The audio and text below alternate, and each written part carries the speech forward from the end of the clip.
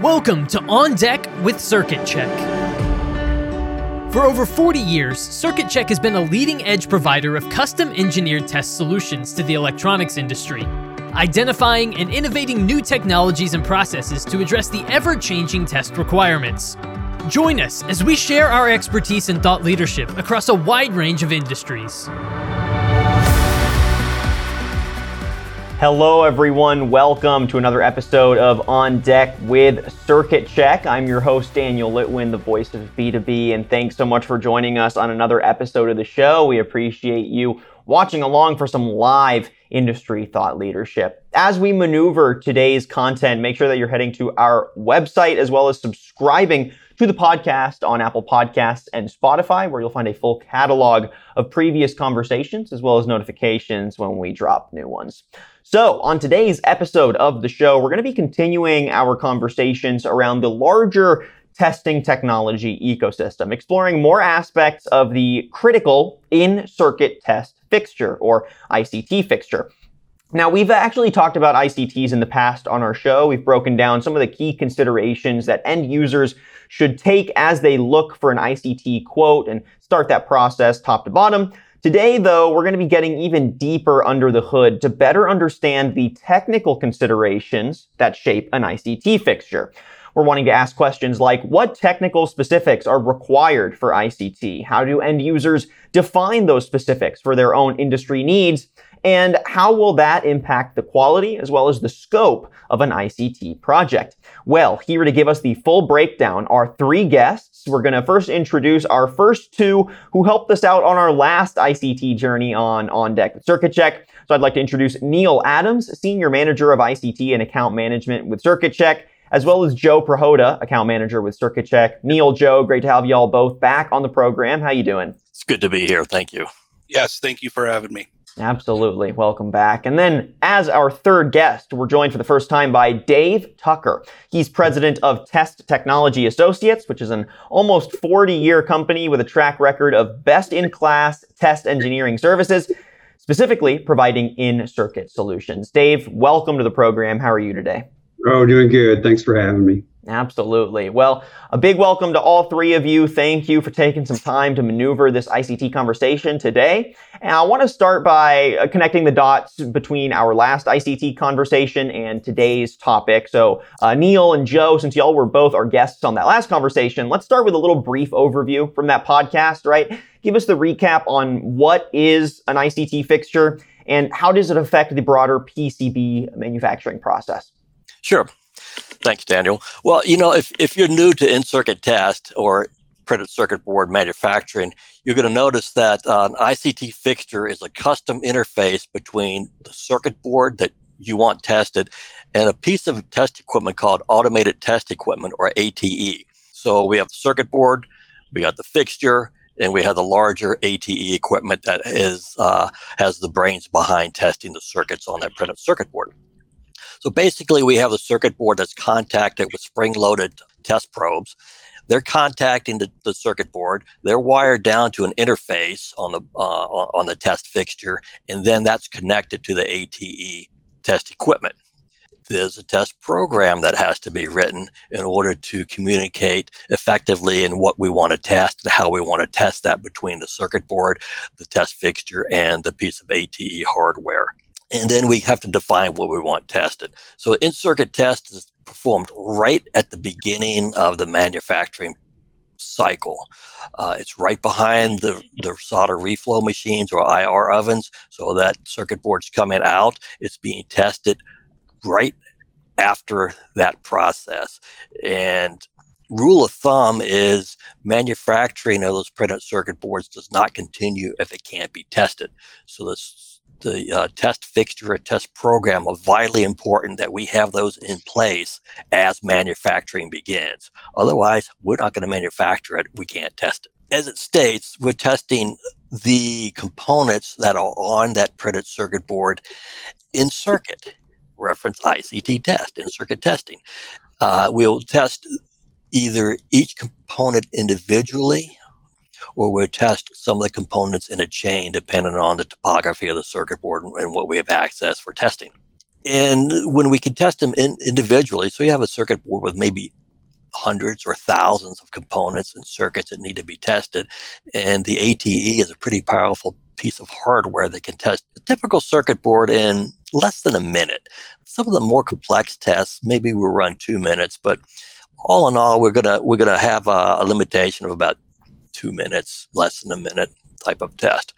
So what are we testing for? We're testing that the correct component was put on the circuit board in the correct location, in the proper orientation. And then as the test continues, all right, we know it's there. It's accurately placed. It's oriented correctly. We're going to test that it's soldered in place correctly. That's one of the big things. Are the components soldered? And lastly, we're going to check it for values. Is it the right value? That's going to determine, is that the right piece that was soldered in that location?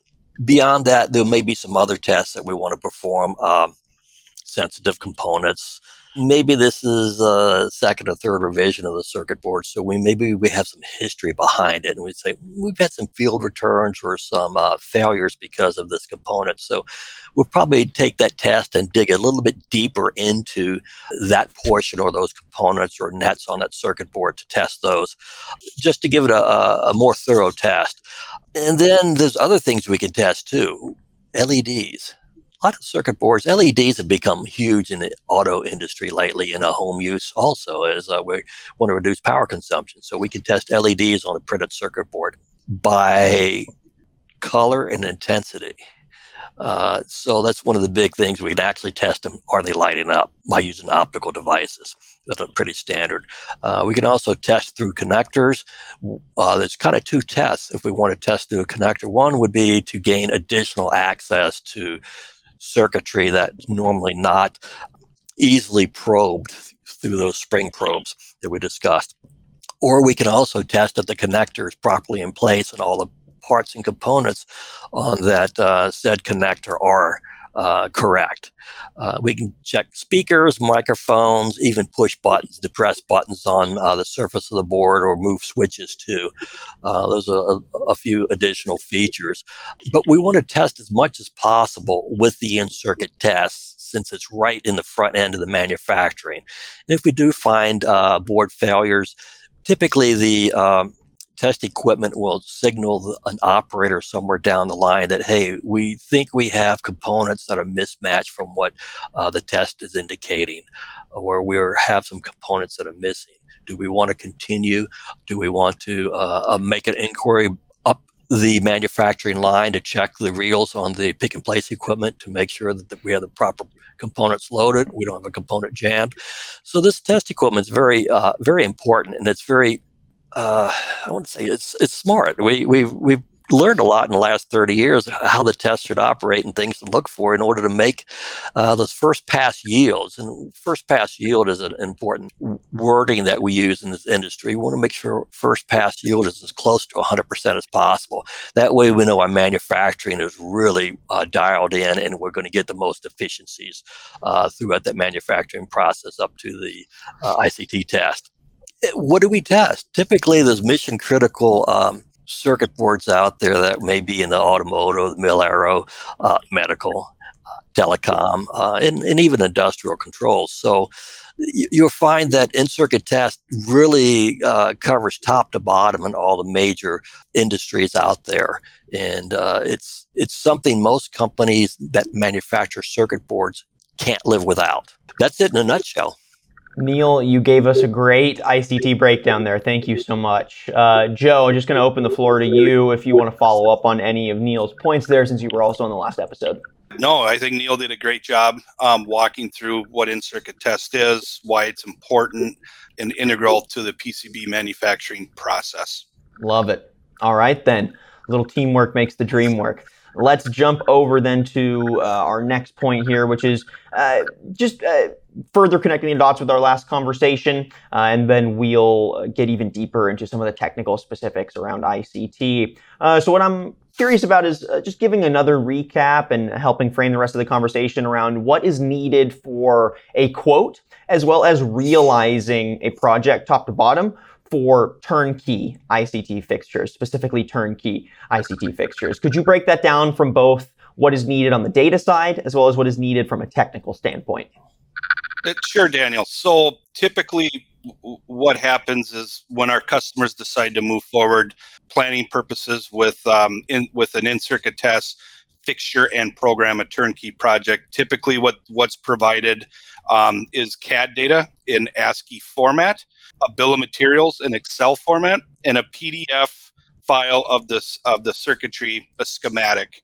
Typically what we also ask for is, we can take that information, and somebody such as Dave Tucker with TTA, they can take and kind of generalize the requirements, and we can deliver a very basic industry standard ICT test, making some assumptions on test coverage, vectorless tests, LED tests, and so on and so forth. But a lot of times what we like to ask our customers is to make sure that they provide us a statement of work. If there's very specific requirements regarding connector access, specific LED testing requirements, device programming, if they have special concerns with vectorless tests, by all means, we would ask for a statement of work provided to us so that we can take all them considerations into the quote of the project. It also helps, Dave, on the software side, there's expectations that,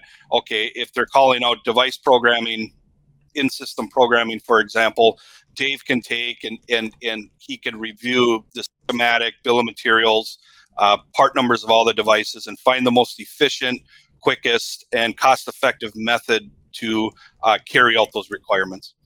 Once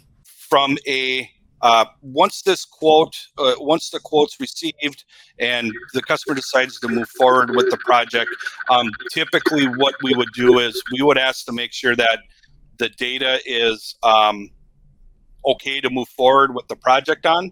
A lot of times PCBs will rev from the time that the quote is provided up until this turns into a project. So what we'll end up doing is we'll ask to make sure that if the data is the most up to date, the most current, and then we move forward with that.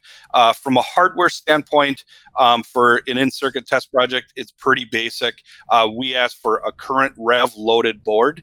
If the loaded board can't be provided, or a current rev, a lot of times these boards might not even have been built yet if we're dealing with the newer rev. So a lot of times what we ask for is the latest current rev board, which might be a couple revs down, but at least it gives us something to work with. And our engineers will take that loaded board and they'll make measurements to make sure hardware-wise we don't have any collisions with the fixture. We have our proper clearance in for any component milling and so on and so forth. So that loaded board is very important. We also ask for a bare board. And that's not required, but it really helps us dial in at the end of the manufacturing process when we're actually doing our quality checks, checking witness marks again with the fixture to the bare board.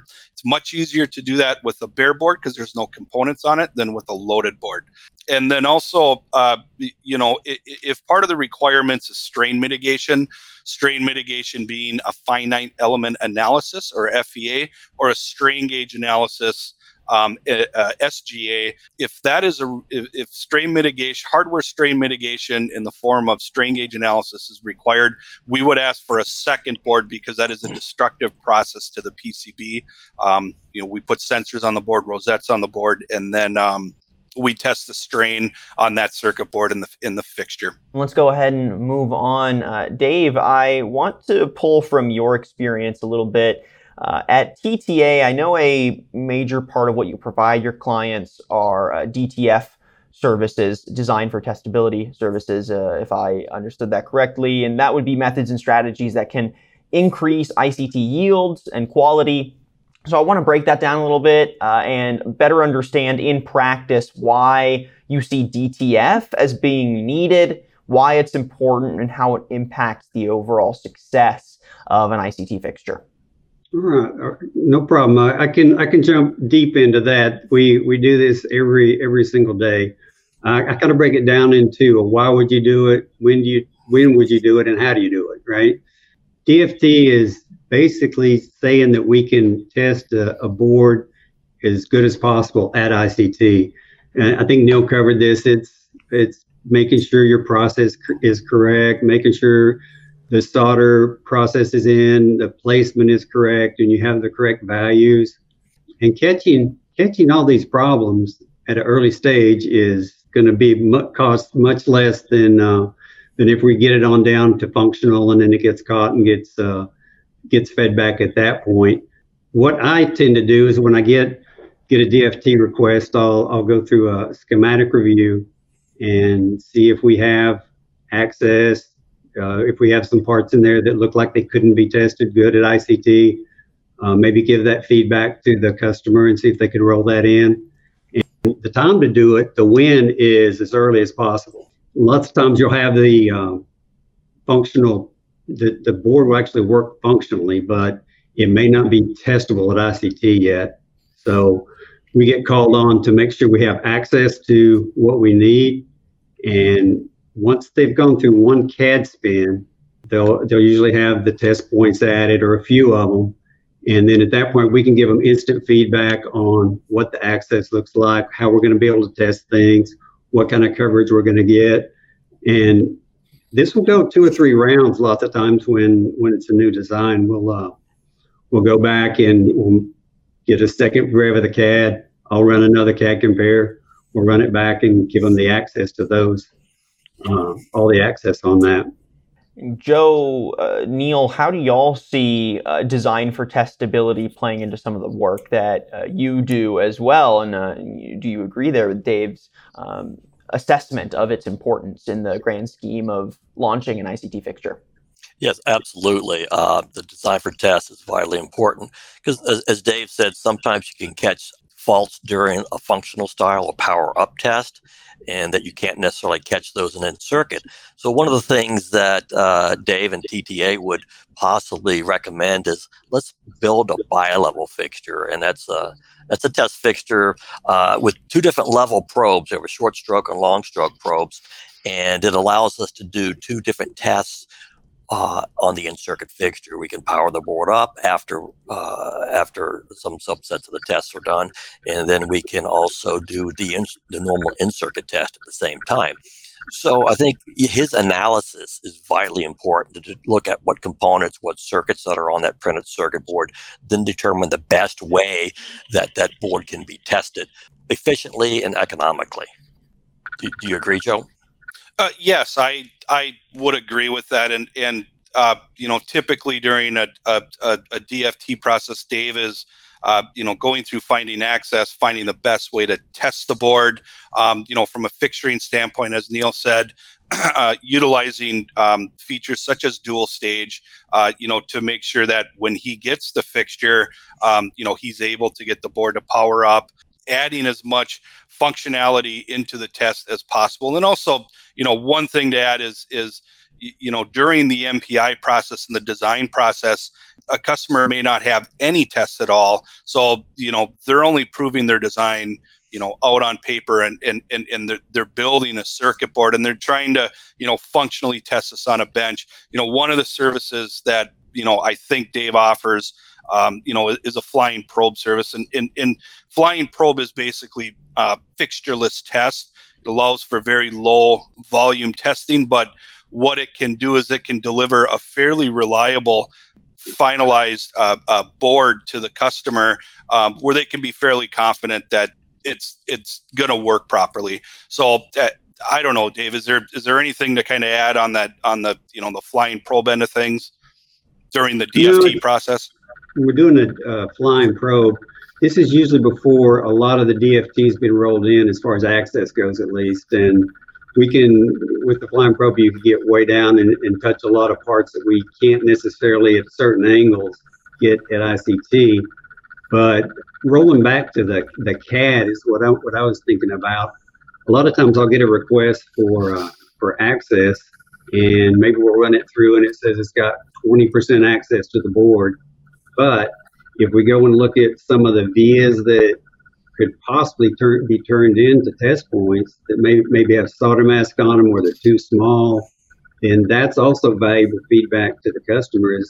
So for very little, you could turn a 30% access board into a 50 or 60. In a perfect world, I tell them, let's try to shoot for 25 mil targets, right? And with 50 mil spacing center to center. But in reality, that's usually not what we end up with. Lots of times we'll get down to the 18 to 20 mil targets with 39 mil spacing. But I mean, in closing for DFT, you just don't want to underestimate it for ICT. It's a piece of it where you're going to have your design engineers and your test engineers working together, and you really do have to work together to try to get the best test at ICT and the most access, and want to catch these things early. And as Neil alluded to, you want your first pass yields to be right at 100% if you can get it. And when they're not, that means you probably caught something that has been done wrong, or reels in there, or the wrong part's been put on, or it hasn't been put on right.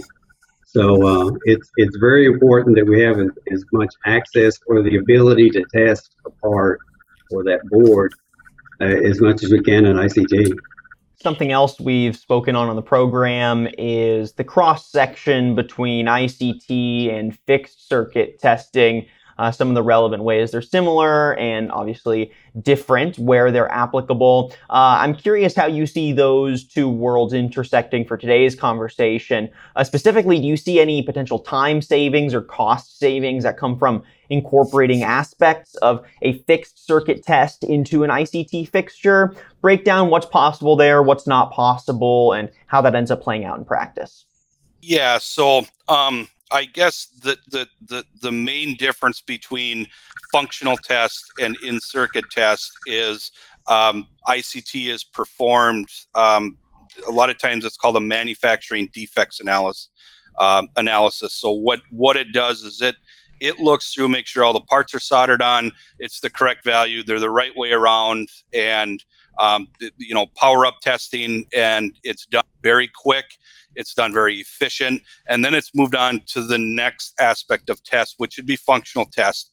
Some of the highlights of in-circuit test is fault isolation. You can get down and you can find the individual component that failed. It allows for very rapid repair, very rapid retest, and it can be retested very quickly. When you move on to functional test, one of the I wouldn't necessarily call it a downfall, but one of the differences between in-circuit test and functional is you're not able to fault isolate down to the component level. You might be able to fault isolate down to a circuit level or a block diagram level, if you will, with a functional test, but the granularity that in-circuit test provides that functional test might not be there. So a lot of times what our customers will do, to try to incorporate, savings and time-wise. And another thing with functional tests is it typically takes longer than ICT to run. So the longer something takes to run, the more expensive that's going to be. So typically what our customers will do, or a lot of our customers will do, they will take their functional test spec and they will try to incorporate as much as that functional test into in-circuit tests as they can. So they get the fault isolation and they get the speed at which the test runs. So,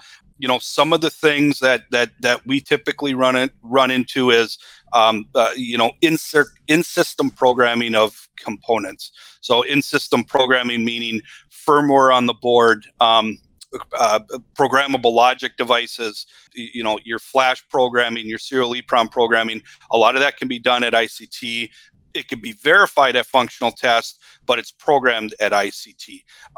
Some other things that we see is a lot of JTAG testing, BSDL testing, and what that allows is it allows a very quick test on devices that are JTAG compatible.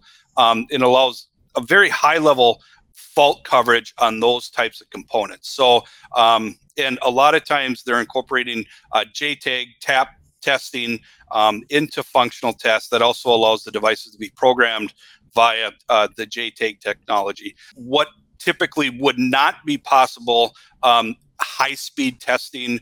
Typical ATEs are only good to a certain megahertz as far as signal integrity is concerned. So a lot of times, that higher speed testing, you can't do it at ICT, or if you can do it, it might not be economically possible to do it because of all the extra hardware that might have to be added to both the ATE and the fixture.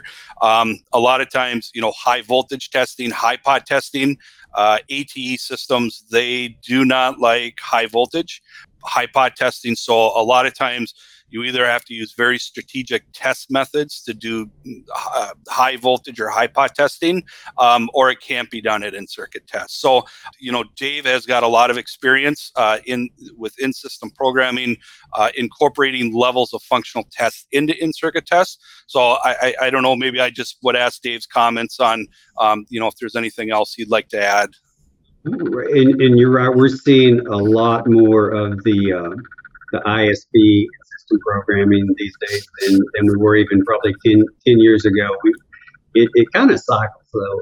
In the 90s, everybody was wanting everything to be programmed, all their flash to be programmed, and then it seemed like that all went away in the early 2000s, and then mid 2015, 2016, all of a sudden we get this big upswing of folks wanting to do all the ISP programming, and that's not.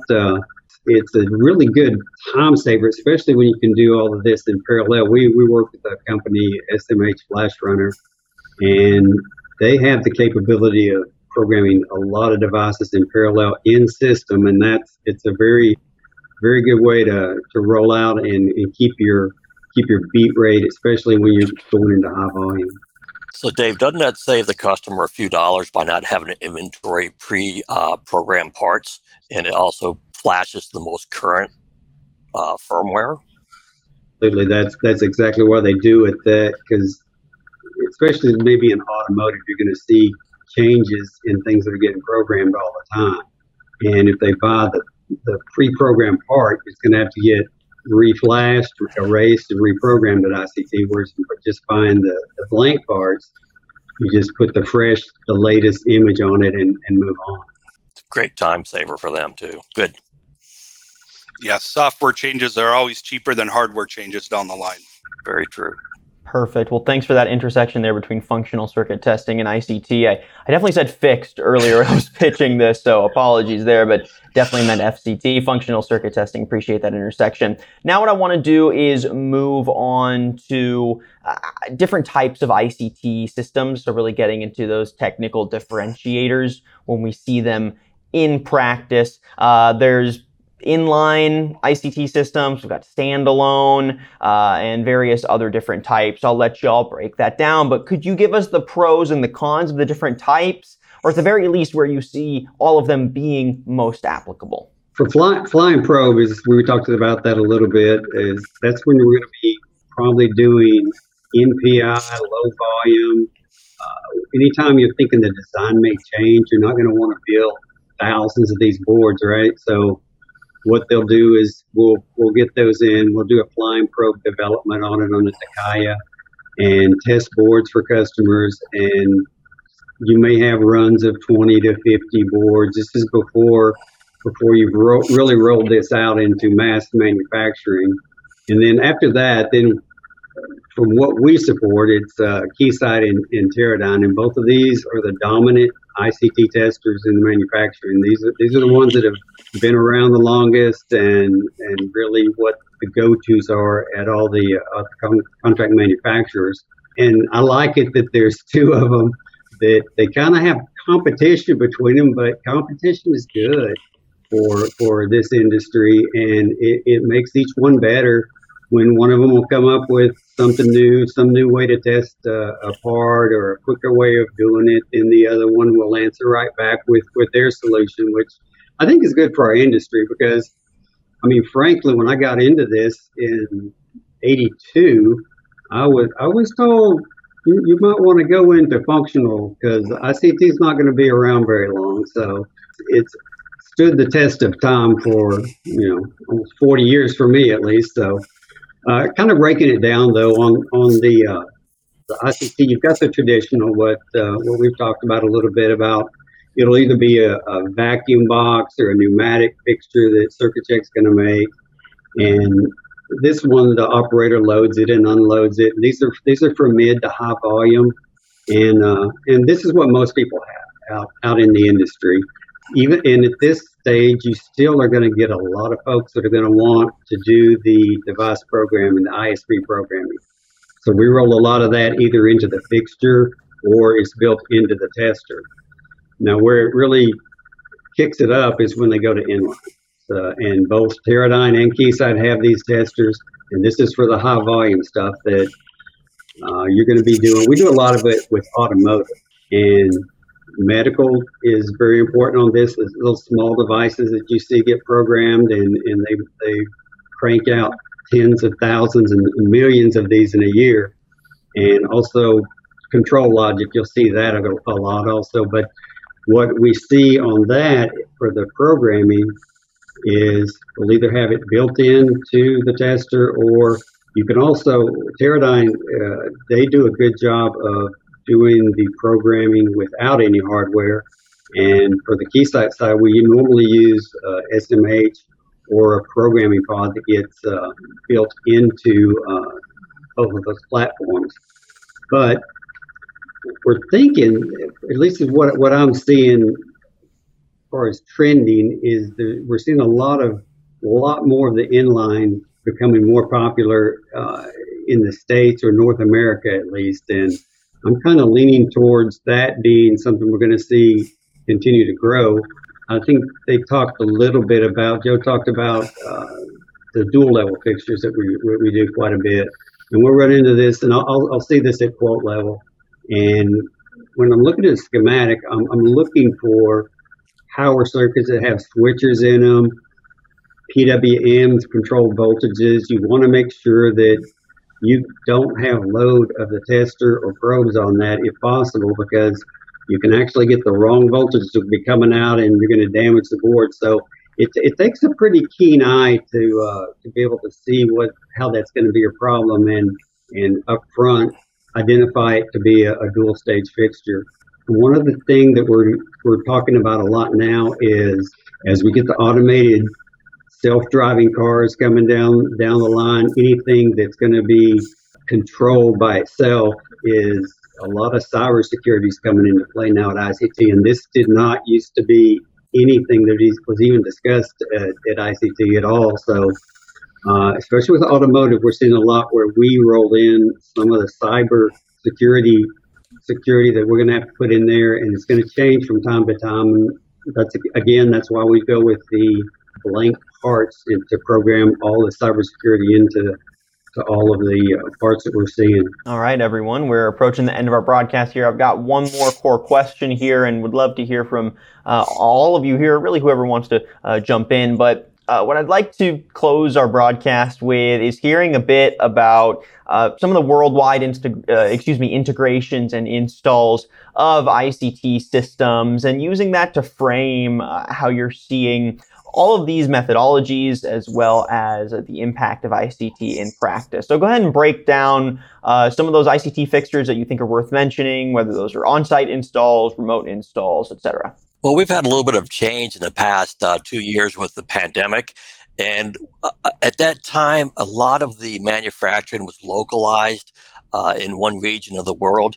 And what we found with that is we had supply line issues and supply chain issues. So in CircuitCheck's always been set up this way, so it's a little bit different for us. But it's kind of left some of the manufacturing regionalized that didn't really pan out to allow those products to continue to ship throughout the world as needed.